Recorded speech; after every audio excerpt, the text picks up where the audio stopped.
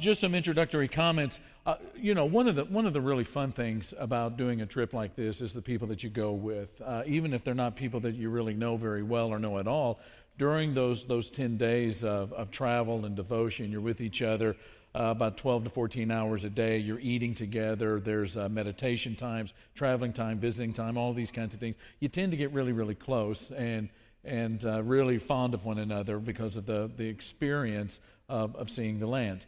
This particular trip was the first time in the 3 trips that I've been to Israel that I went with really good friends. One was my son Jordan.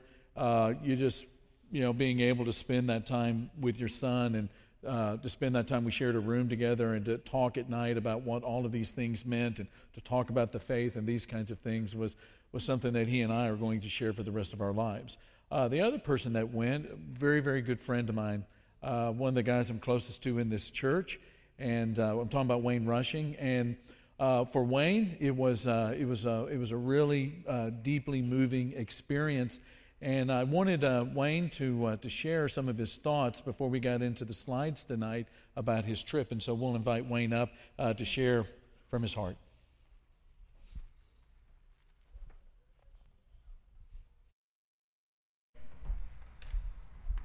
You have 30 minutes. I don't think it'll be that long.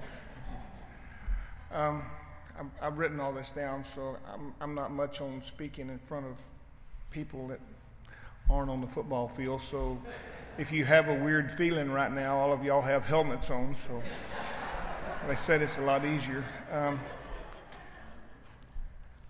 God works in mysterious ways.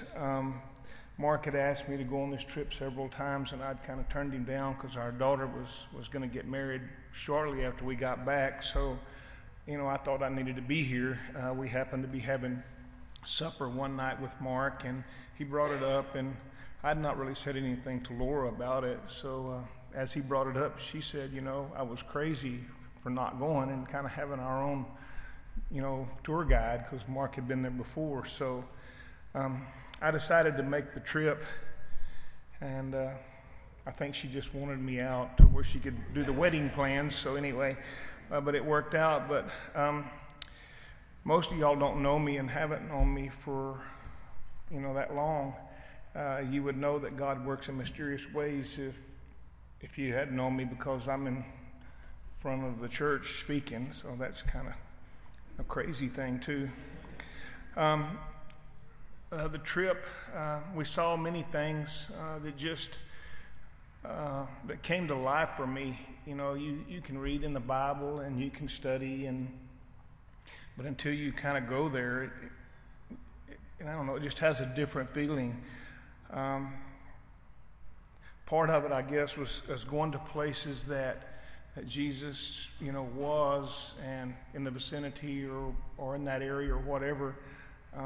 But I really, when we first got there for the first few days, I really felt unworthy to be there. He didn't sin, and there I am, going through places where he was that, I just didn't feel worthy to be there.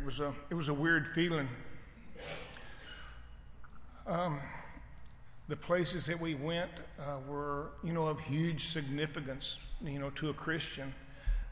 Places that he suffered, places that he prayed, just very important places. And I don't know, it was just tough for me to go in some of those. Mark has talked about it as we go along, places that were 1 where, hey, we know Jesus was right here, 2, he was probably close, and 3, in the vicinity. I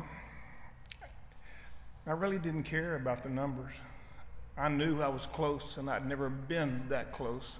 So the numbers really didn't mean that much to me. Now going to a number 1, I can't say that wasn't just overwhelming to know that he was right where you were standing or sitting or, within arm's reach. So, that was super important. But just being there and being in a place within a few feet or a few hundred yards really didn't make any difference to me. It was just a really special place. All of that, I guess, to me was just, it wasn't important to say that I'd stood on a place where Jesus was. It was important to say that I'd gone to a place where Jesus had been, and Mark told me it was going to be life-changing, and there was no doubt that it was. The trip itself was exhausting, at least for me. I'm just going to speak for me. You'd come in every night, or I would, and write down in my journal where we had been and what we had talked about and discussed, and it was just a lot to process. I tell people that, I cried more in 10 days than I probably cried in 50 years, just because of the places that we saw and the things that it meant to me as a Christian.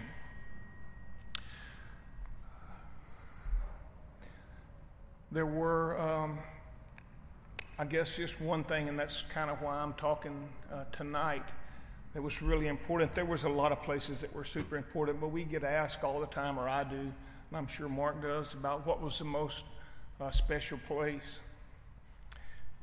I don't know, they were all really special, but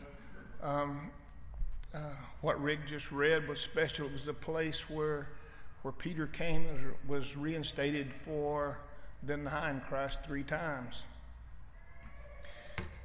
That was important.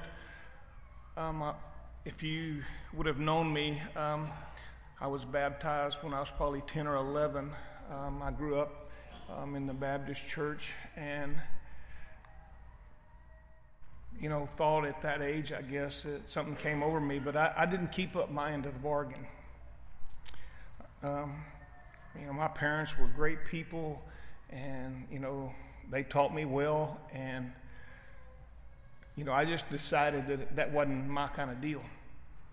So I kind of went another way, which had nothing to do with being baptized. So going on this trip was really huge for me, and going to a place where Peter had been reinstated was even more important. He came in and did some things, denied Christ. Well, I denied him a lot more than 3 times. But I felt like, and where my life is today, that he's forgiven me because I've asked for that. And so I felt being in that place where Peter was reinstated and asked, do you love me? And forgiven for what he had done. That was really a big deal in my life and in my way of thinking.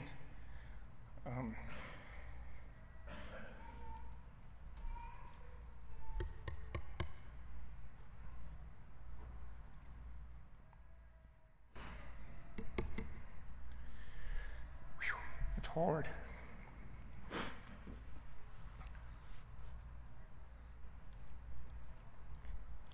Not only was this trip a blessing, but as like Mark said, I got to know him and Jordan a lot better, and that was huge. The other thing that was important is most of the time in my life, I've never been around my friends that were a Christian group. I'm not saying that's an excuse for my actions, but since I've come here and decided to renew my life as a Christian, it's been really important to have Christian friends, and I hope all of y'all have those. I'm sure you do, or you probably wouldn't be here. So I guess in closing, what I can tell you is, and I talked to a man here at church, and he said, he asked me about it, and he said, that's not on my bucket list to go to Israel. If it's not, it should be. It'll be one of the most important things that you've ever done, or at least it was for me. I hope it's made me a better person. I know it has.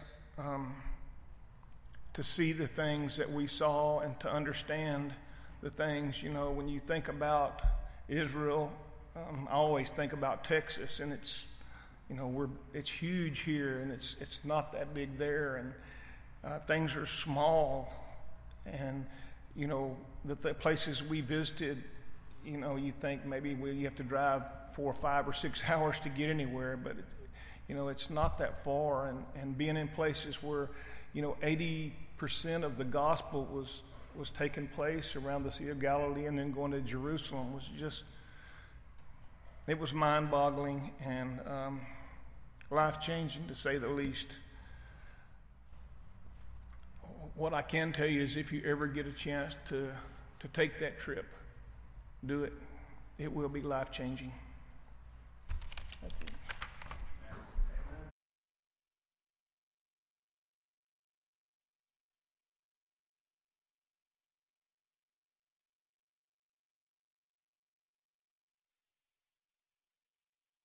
You do the trip is to learn about the Lord Jesus and all of the things that he went through that makes us a family, 8,000 miles away.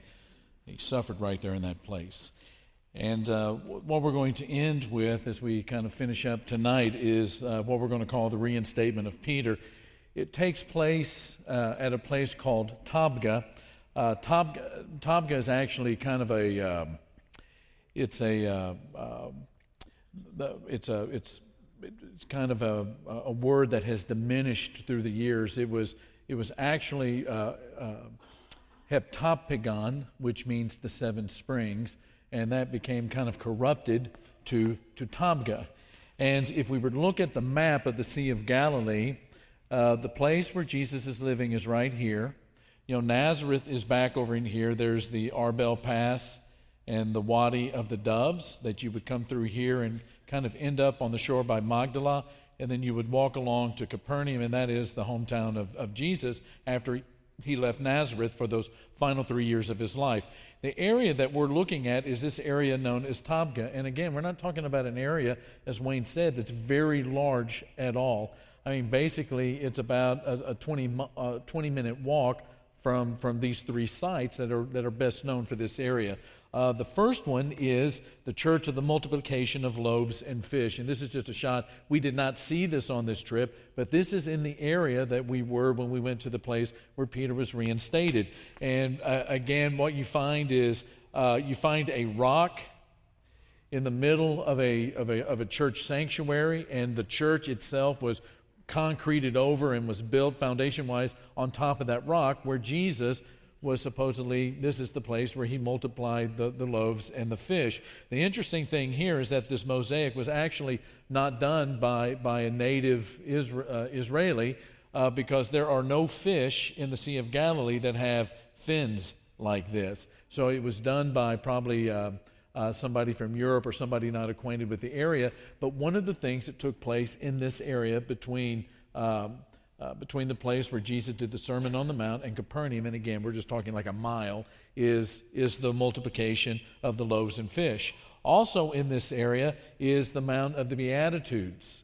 And again, this is all in that area of the 7 springs, right there on the northwest coast of the Sea of Galilee. This is a church that I've already shown you that's on the spot next to the valley and the natural amphitheater there on the north side of the Sea of Galilee, where many people believe that this is actually the spot where Jesus delivered the Sermon on the Mount.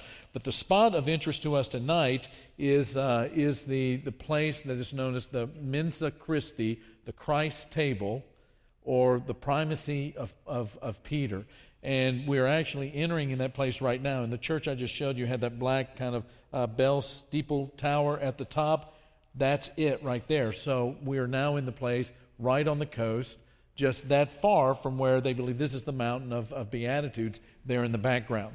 And so we enter what is known as the Church of the Primacy of St. Peter, Mensa Christi. The reason this is called the Primacy of St. Peter is that there are 2 places, according to the Catholic Church, where Peter is told that he is going to be the prime leader of the disciples. The first is over in Matthew chapter 16. We looked at that place. That was Caesarea Philippi, where he asked, "Who do men say that I am? Who do you say that I am?" Simon Peter answers correctly. he talks about that confession, and then upon this, this rock I will build my church, and the gates of hell. And we talked about how that cave there at Caesarea Philippi at the temple of Pan, or the temple of Zeus, right there in Banyas, was the place where Jesus, it was in the vicinity where Jesus was saying the gates of hell will not prevail. That's the first place where Peter was basically told, and this according to Catholic tradition, you're going to be the head guy. The second is right here on the northwest shore of the Sea of Galilee. He was resurrected in Jerusalem. He meets his disciples there. John says this is the third time they are up in Galilee. They will go back down to Jerusalem, and that's where they'll witness. They're on Bethany on the Mount of Olives when Jesus ascends into heaven. But it's here that it is believed by the Catholic Church that this is the second place where Peter is being told by Christ, you're going to be the leader of the band. That is a picture of the church. It's not a very big church. It is actually built on that rock formation that you see right there is maybe 60 yards from the Sea of Galilee coastline. And it is believed ever since the 4th century that this is the place where Jesus cooked the fish, and he was standing up on that rock when he called out to his disciples about whether or not they had caught any fish. Sort of a larger picture of it. Again, that rock formation forms the foundation for the church. Once you go inside of it, you also see a part of it that comes up and has sort of been squared off. And for all intents and purposes, that was the Christ table where he served his disciples fish according to church tradition. And there it is. And it's up here on this rock that Jesus had the burning coals and was preparing the fish. Another view of it. And then again, here is the picture from the side door going out into the water. Those, when people go to places like this, imagination just kind of runs rampant a lot of the time. These heart-shaped, because this is the place where Jesus asked, do you love me? The heart-shaped rocks there seem to have some significance in the minds of a lot of folk through the years. Actually, what those are, and nobody knows how they got there, actually what those are columns. Columns, as you know, were not, there just wasn't one gigantic piece of granite and they tipped the thing up. There were sections of it that they put on top of each other, and these are actually those that are cut for the base. If there was in a colonnade, there was a column in the corner. So you actually have right here, this would be against the wall, this would be against the wall, this would be the base, and then you would have the round pieces going up. That's all that is right now, but it's kind of interesting. People have thought that they were part of the 12 thrones for the disciples. They thought that the rocks were put there miraculously because this is the place where Peter is loved back into the kingdom by Christ. And this will give you sort of a view of where these guys were fishing. They were about 100 yards, the text tells us in John 21, that they are fishing offshore when Jesus from that rock stands up on it and says, have you caught anything? And the disciples, can you cast your net on the right side? And they do that, and when they get the 153 fish, as we're told in John's account, when the 153 fish come into the net, it sort of triggers their memory, and they realize the same thing happened back in Luke chapter 5. Isn't that an amazing thing? They're not saying, oh, this happened in Luke 5. That's how we think about it, right? But they're thinking, man, this happened like 3 years ago. That's the Lord. And the word that describes Peter is that he is gymnos, Gymnos. It means that he is sort of, he's naked as you would find somebody in the gym, a Greco-Roman gym. He is stripped down to hardly anything because he's been working all day. The text says that he takes his clothes, wraps it around him. He jumps out of the boat after working all day and swims 100 yards to shore. To give you kind of some perspective, here's Jordan and Wayne and myself up against those rocks that you see in the water. You can kind of get an idea of 100 yards or so offshore, and here is Jesus that's preparing the food for them. The thing that is really significant about this is, Peter has denied Jesus, as Wayne was talking about. At the house of Caiaphas, he has denied Jesus. And Jesus told him that he would. I'm going to die with you. Jesus has told him at that Last Supper that, Satan has asked to sift some of you. And he's also said, one of you is going to betray me. And Peter is one that is just no way. I mean, Peter is not just a man. Peter is an hombre. I mean, he is a man's man. And, everybody else may fall away, but I'm not going to. And Jesus looks at him and says, before the night's done, before the cock crows, you'll deny me 3 times. And that's what happens. They go to the Mount of Olives. They go to the Garden of Gethsemane. That's where he's betrayed. A kiss from Judas.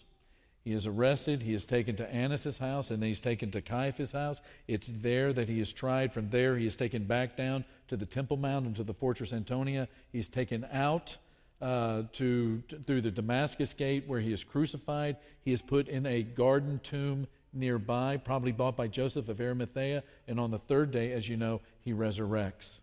And he has shown himself in Jerusalem, not only to Mary and some of the other women, he's also showed himself to some of the disciples, Peter being one of them. He's instructed them to go back up to Galilee. What are they going to do while they're waiting? And I mean, Jesus is not with these guys every day. We're told by John that 8 days later, and this is where they see him. And so what are you going to do in the meantime?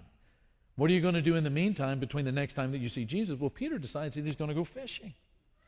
And he goes fishing, and he takes some of the guys with him, and they're offshore, and they're fishing, and all night, nothing doing. Just terrible night of fishing. And then there's this lone figure out on the beach. And he says, have you caught anything? We've been fishing all night, nothing we caught. Cast your nets on the right side. They pull in. The net is so taut, it doesn't break. It is so taut because of the fish that's been caught. John recognizes this is the Lord. Peter jumps and he finds himself swimming to shore, coming out of the water, and there is the resurrected Jesus. Interesting thing here is that there are 2 places in the Bible where the words burning coal are found. Just 2 places. One is in John 18, verse 18, where Peter is warming himself by burning coals. That's where that word is found the first time. The second time that it's found, it's the word that is used to describe the fire that Jesus has built while he's cooking the food. And here's Jesus before he's crucified, serving people and serving his disciples, even after he is the resurrected Lord, and he's getting ready to be exalted to the right hand of God, the ascension.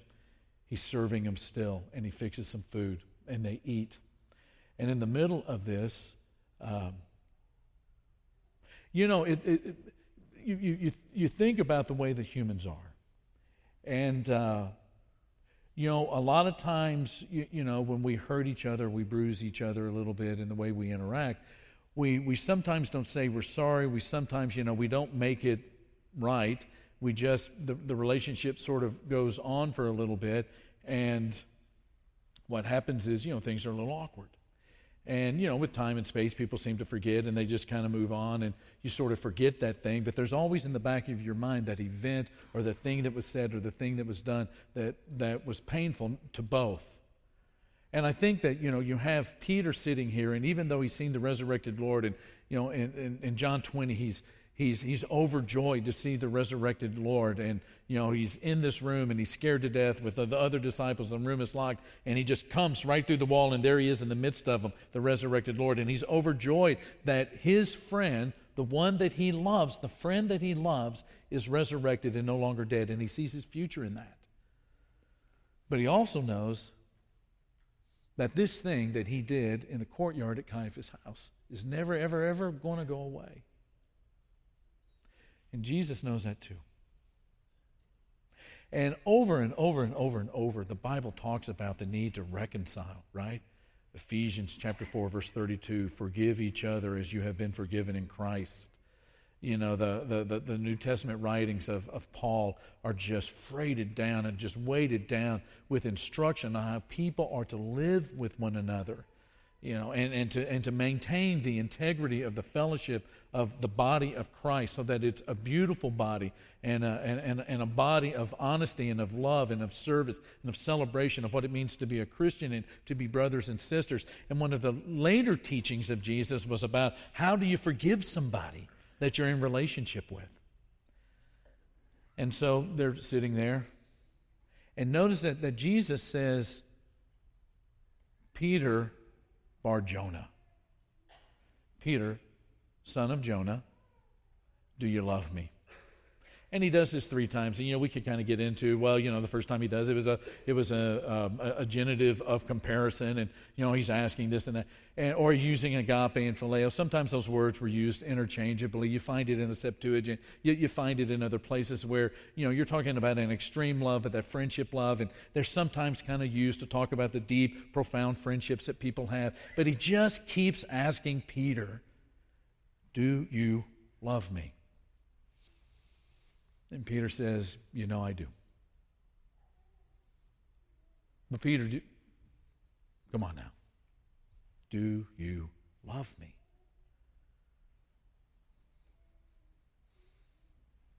I do. He says it a 3rd time, Peter grieved in his heart. And the 3rd time, he's grieved in his heart because, you're kind of wondering if Jesus really believes what you're saying, but that 3rd time is the trigger. How many times did he deny Jesus? 3 times. And each time that he asked him, do you love me? Do you love me? Do you love me? Peter is trying to respond. And what is it that Jesus does? He tells him, you got to feed my sheep. You got to feed my sheep. The interesting thing here is he refers to him as Simon Bar Jonah. Jonah, is that prophet, famous prophet who was told to go to Nineveh and to preach against it, right? And Jonah would not do it. He would not do it. He would go so far as to get in a boat and head in the opposite direction. And you know the story. God is not going to be outwitted by, a human prophet. So he sends a storm. The people in the boat are concerned. They draw the lots. They figure out that it's really Jonah. Jonah even confesses that, this storm is on account of me. I'm running from God. He's thrown into the water. The sea calms. And what is it that comes? There's this gigantic Jonah-created swallowing fish that swallows him up, takes him to the beach, and spits him out, and Jonah goes on into Nineveh, gets the attention of the people by the sermon that he preaches yet, and Nineveh's going to fall, and the people repent, they turn, the city is blessed, and there's Jonah who's just is angry. The interesting thing about this statue, and it says, "Feed my sheep," down at the in that block right at the foot of Jesus, is that Jesus is facing to the east, and that's what he sees in this statue. That's the Decapolis. That's the place where the Gentiles live. And the really wonderful thing about whoever it was that came up with the idea of this statue is that in calling Simon Peter the son of Jonah and telling him that you're going to feed my sheep and that you are going to be a part of all of this that I'm going to do, who is it that preaches to the Gentiles the very first time the gospel is preached to Gentiles over in Acts chapter 9? Simon Peter, son of Jonah. And Peter becomes the Jonah that does not run away from the will of God, but he becomes the one that preaches by the will of God the gospel to the Gentiles for the first time in another city called Caesarea Maritima, which is our city, the city where Gentiles were first included officially and formally in the expansion of the kingdom of God through the preaching of Peter to Cornelius and his household. In Acts chapter 9 and 10. And I think that this place, as Wayne, I think, felt it at a spiritual level, this is a place that reminds us that the gospel is really about a second chance. The gospel is really about a different direction in your life. The gospel is really about the inclusion of all kinds of people into the kingdom of God, not just the people that look right or the people that speak rightly about biblical facts or the people who even have a certain kind of knowledge about God, but the gospel goes out and brings everyone who trusts in the work of Christ and what He accomplished on the cross, that it includes all of those people into the family of God. And it's Peter who understands what it's like to be forgiven, that is able to preach to the Gentiles a message about the forgiveness of the sins that are destroying their soul, and how all of that is washed away in baptism, and through faith in Christ, the reception of the Spirit, how they have a different opportunity for a different way of life. David's going to lead us in a song right now. Maybe there was something that Wayne talked about earlier, or something that you've been thinking about for a while, and maybe some of the images of this place where Peter actually was forgiven and brought back into the fold in such a way that it set his course to Pentecost, where he, out of all of the ones, out of all of the people, the human beings on the planet Earth, it's Peter, this one, who stands up there in Jerusalem and preaches about Jesus of Nazareth, and gets the kingdom of God moving forward, the Spirit, and with 3,000 being baptized and meeting daily in the temple precincts and sharing the meal and dedicating themselves to prayer and to fellowship and all of these different kinds of things. It's this guy, it's that one who denied Him and even boasted that he would never do it, that God chooses to preach that message. If we can minister to you tonight in some kind of way, whether it's to help you get back on course, to understand that maybe the things that you're doing in this life can be forgiven, and that God wants to forgive you because God is righteous, and God in His righteous love is going to redeem His people. And if that describes you tonight, while we're standing and singing this song, I want you to come down and talk to these shepherds who are going to be down here at the front. Let's stand up and sing together. Amen.